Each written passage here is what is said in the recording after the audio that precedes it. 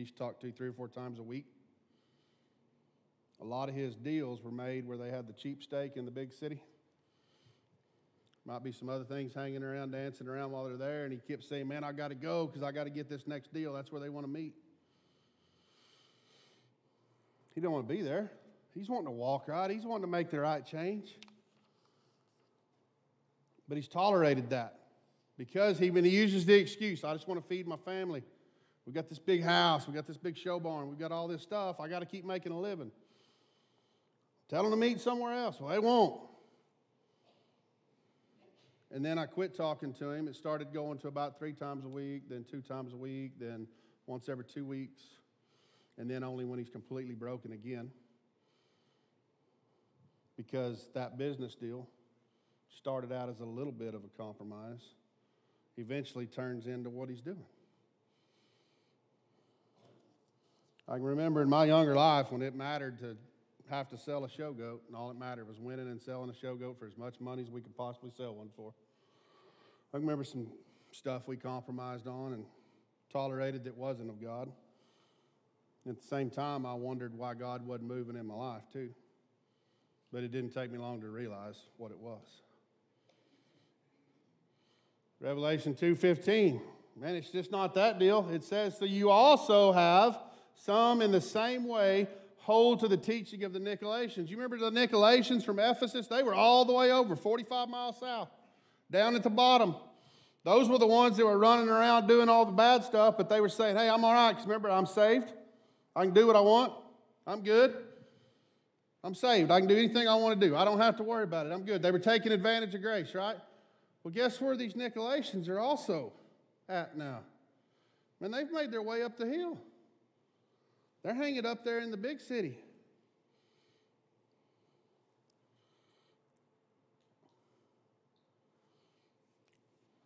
If you tolerate the compromise, you might as well be the one compromising. He's telling them you're tolerant to false doctrines. What is tolerance to false doctrine? Well, for all of us, it's different. All of us, it seems little bitty maybe. And maybe it is little bitty. Some things are little. But everything has a chance to grow. The more you let it hang out, the more it has a chance to grow. Tolerance to false doctrine is like mixing the Word of God with the word of the world to make it more palatable.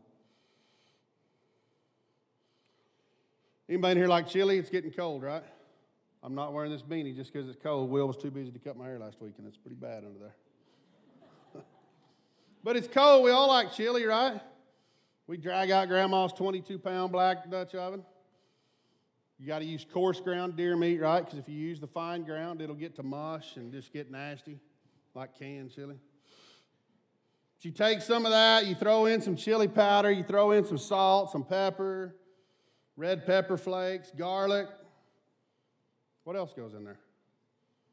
Camino, that's it. I got that other side with me now. They know what Camino is. Some of you are going to put some beans in there, and I'll pray for you specifically. But you mix it all up. You let it simmer. You just let it sit there and simmer. Everything starts coming together. You keep stirring it. You taste. Throw a little more whatever that in there, and then finally it's just right? But are you really, family of 4, going to eat 22 pounds of chili in that one setting? You're not. So you leave it out on the stove because that thing won't fit in the fridge. But you saw a mouse last week or two. It's getting cold. They're starting to move in. Well, then you're afraid the mouse is going to get in there and eat some of your chili. So how are we going to keep them out? Well, we're going to throw just a little bit of arsenic in there. Just a little bit. Why are you laughing? It's not going to hurt anything. It's just to kill the mouse. For you young ones, arsenic's the good stuff we used to control predators with. They took it away because it works. But we're just going to put a little in there. We're going to let it set out. And we're going to eat that second day chili because second day chili is better than first day chili. No, it's just a little bit. Just a tick of arsenic to kill that mouse so his buddies don't come. It's all right? Won't hurt you?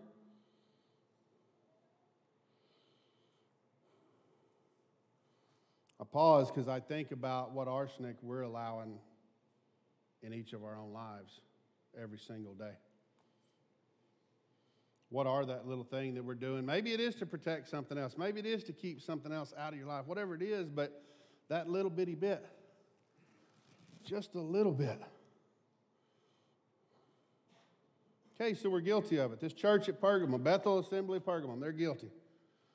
They tolerate false doctrine. You'll remember 2 weeks ago, I told you these will not just have the bragging on the church. They're not just going to have what's wrong with the church, but they're going to come with a warning, right? Every single one of them is going to come with a warning. Revelation 2:16, here's our promise, just like it said. Therefore repent, common word so far, or else I am coming to you quickly, and I will make war against them with the sword of my mouth. What's different here? The word them. I will make war against them.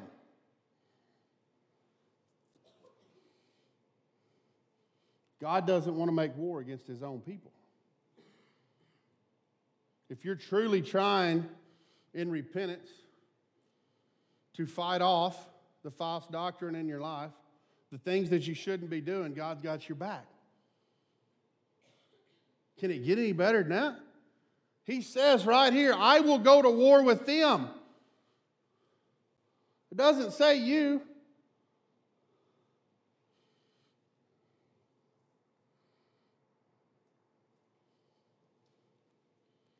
He's going after those that are poisoning the word with the world because they're tolerating the compromise.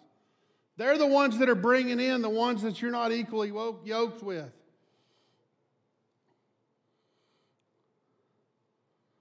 And then not only does it come with the bragging, what you're doing wrong, the warning, remember they all come with the promise.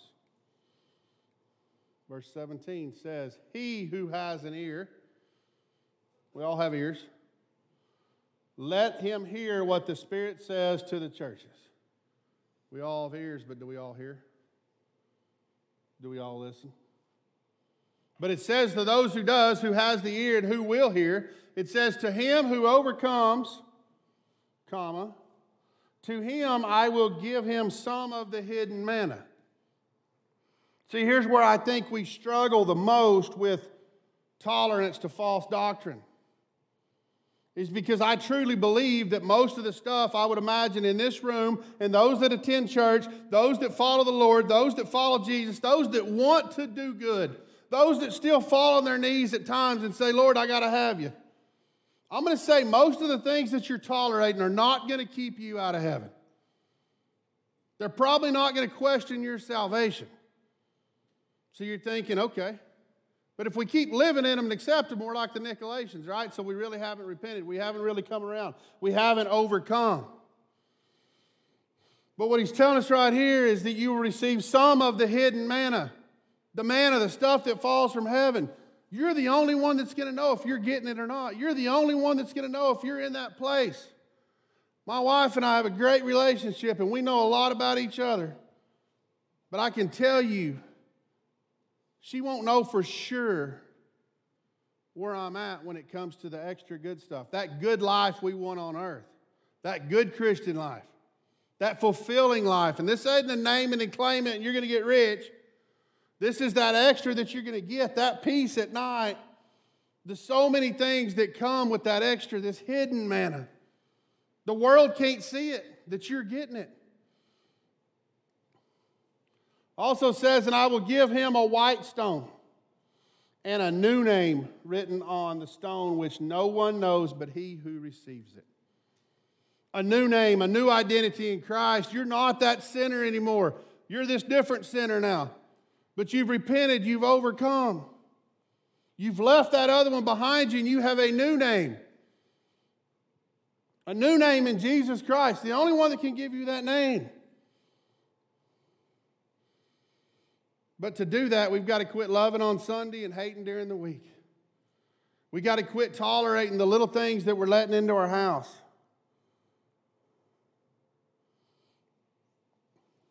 I mean, I mentioned a couple weeks ago, and I guess it's my most popular subject to talk about, but it isn't. But how many of us let that TV be the one that brings just a little bit into our house? Just a little bit. See, Molly and I, we went to a movie yesterday, and I don't like movies a whole lot really anyway, especially the rom-com. And who'd have thought in the fancy part of Oklahoma City they didn't have a reclining chair. I didn't even get a nap. It was kind of that rocker deal, and I'm sitting there like, But all I could think about during that, or not all, I mean most of the time, is I kept thinking, man, that ain't godly. Man, that ain't godly. I mean, they had some dude with Miriam and all. Anyway, rom-com, typical deal. I mean, I could have wrote on the back of this paper, put in the envelope what it was going to happen, give it to Molly, she could open it afterwards. It happens every time, right? But we're not like that. Because we all know that at some point, Jesus is coming back, him and his army, and they're riding those white horses to gather us up. See, some of us we're going to have that extra while we're on earth. We're all going to struggle. We're all going to face difficulties. But so many of us are going to add our own difficulty to our life because we're tolerating this false doctrine. We're letting this little bit into our family. We're fighting like hell to keep things from happening, but then it slips in. It slips in. Everybody in here, you have a white stone with your name written on it. And you are the only one that truly knows what you're doing, what you're tolerating.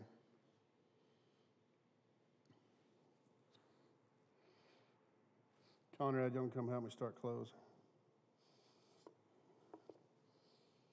I got this little meme thing the other day, and I thought it was just so spot on.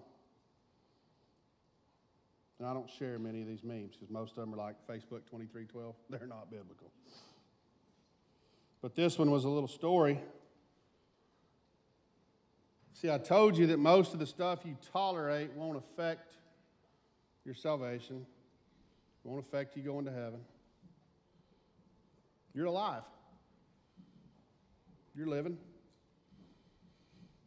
But this story says a young man mockingly said to a preacher, "You say that unsaved people carry a great weight of sin.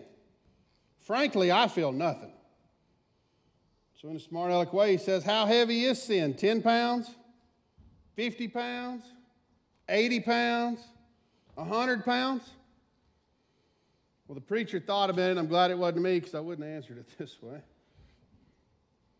The preacher thought for a moment and he replied, "If you laid a 400-pound weight on a corpse, would it feel the load?" The young man was quick to say, "Of course not, it's dead."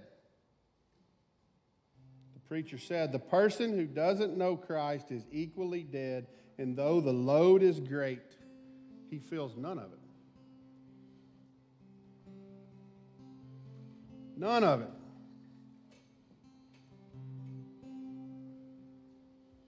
I can't help but think, and I couldn't help but think, after having already prepared this message, that how much of us tolerate just a little bit? It's a feather here, a little feather here, then it's a pound of feathers, then it's a couple pound of feathers. Then if we don't turn, we don't realize it because it's not really hurting anything. We're still good. Family's still good. Then it keeps growing. Real simple. What weighs more, 500 pounds of feathers or 500 pounds of bricks? See, some of us are dropping bricks on our head one at a time. We're going to get there faster.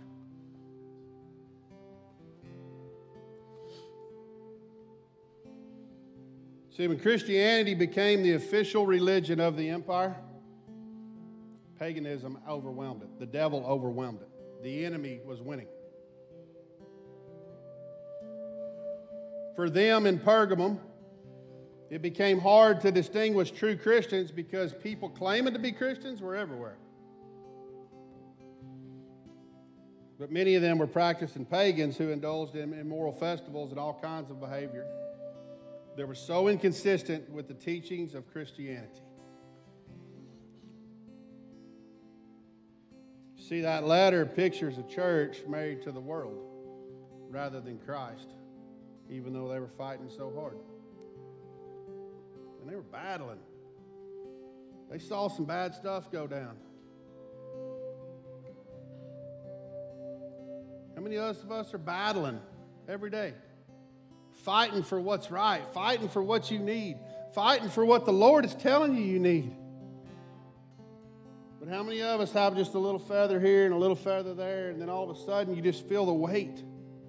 You know why you feel that weight? Because you're alive. If you're alive today, that means Jesus has more for you. He wants your abundant life on earth. Man, there ain't nothing worse than a doom and gloom Christian that walks around like they just dropped their sucker in the dirt all day long. Man, it drives me crazy. Like, man, you are saved. You're not in that old life anymore. But every single time we allow just a little bit of compromise in our life. We have to compromise in our marriage, right? We're equally yoked. You know, we're going to go that way. Sometimes we got to give a little, take a little, whatever it is. Most days I cook, Molly cleans. It's a great compromise. But what happens when I start letting something outside of my marriage, something outside of that's not godly, affect my marriage? Most of the time, it probably starts out as a joke, something we saw on a movie, whatever it is. See, at this marriage treat this weekend, I was sitting there and I was thinking, man, I've got some cool friends. I get to do a lot of cool things. And I was thinking about staring at that house of the King. And I look back on that guy now. Whew, he wasn't even close. He was standing at the bottom of a gate, fancy gate, big gate. And it dawned on me. That was a cool moment, okay?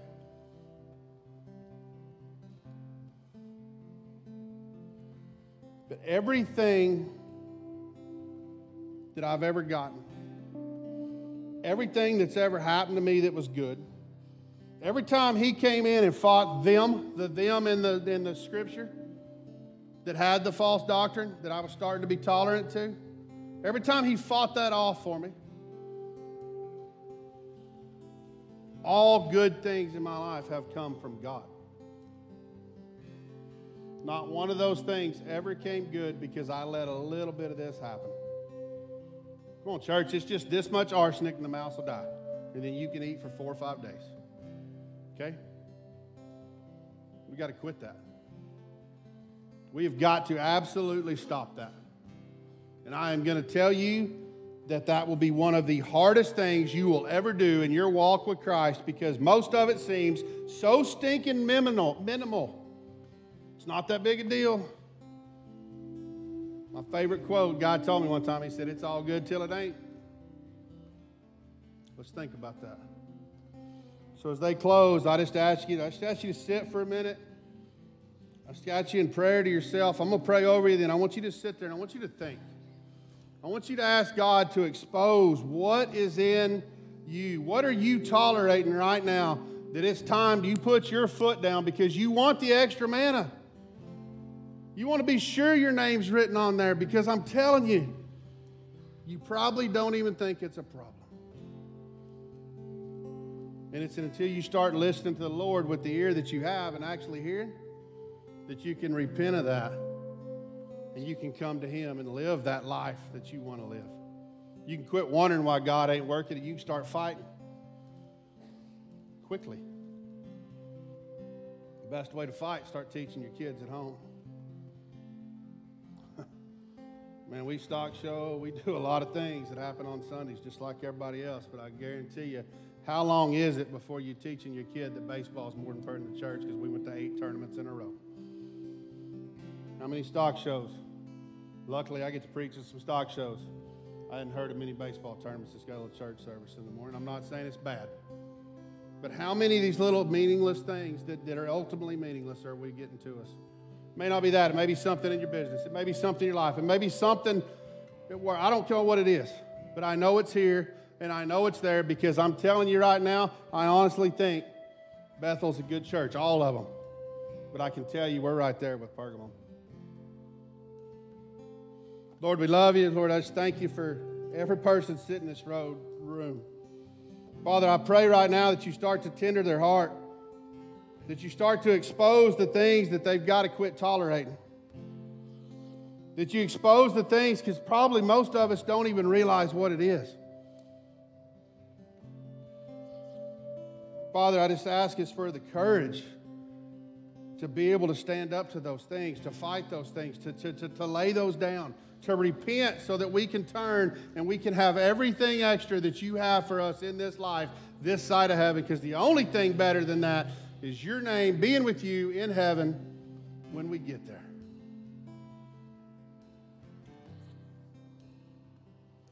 It's in your Son's holy, holy, holy name I pray. Amen.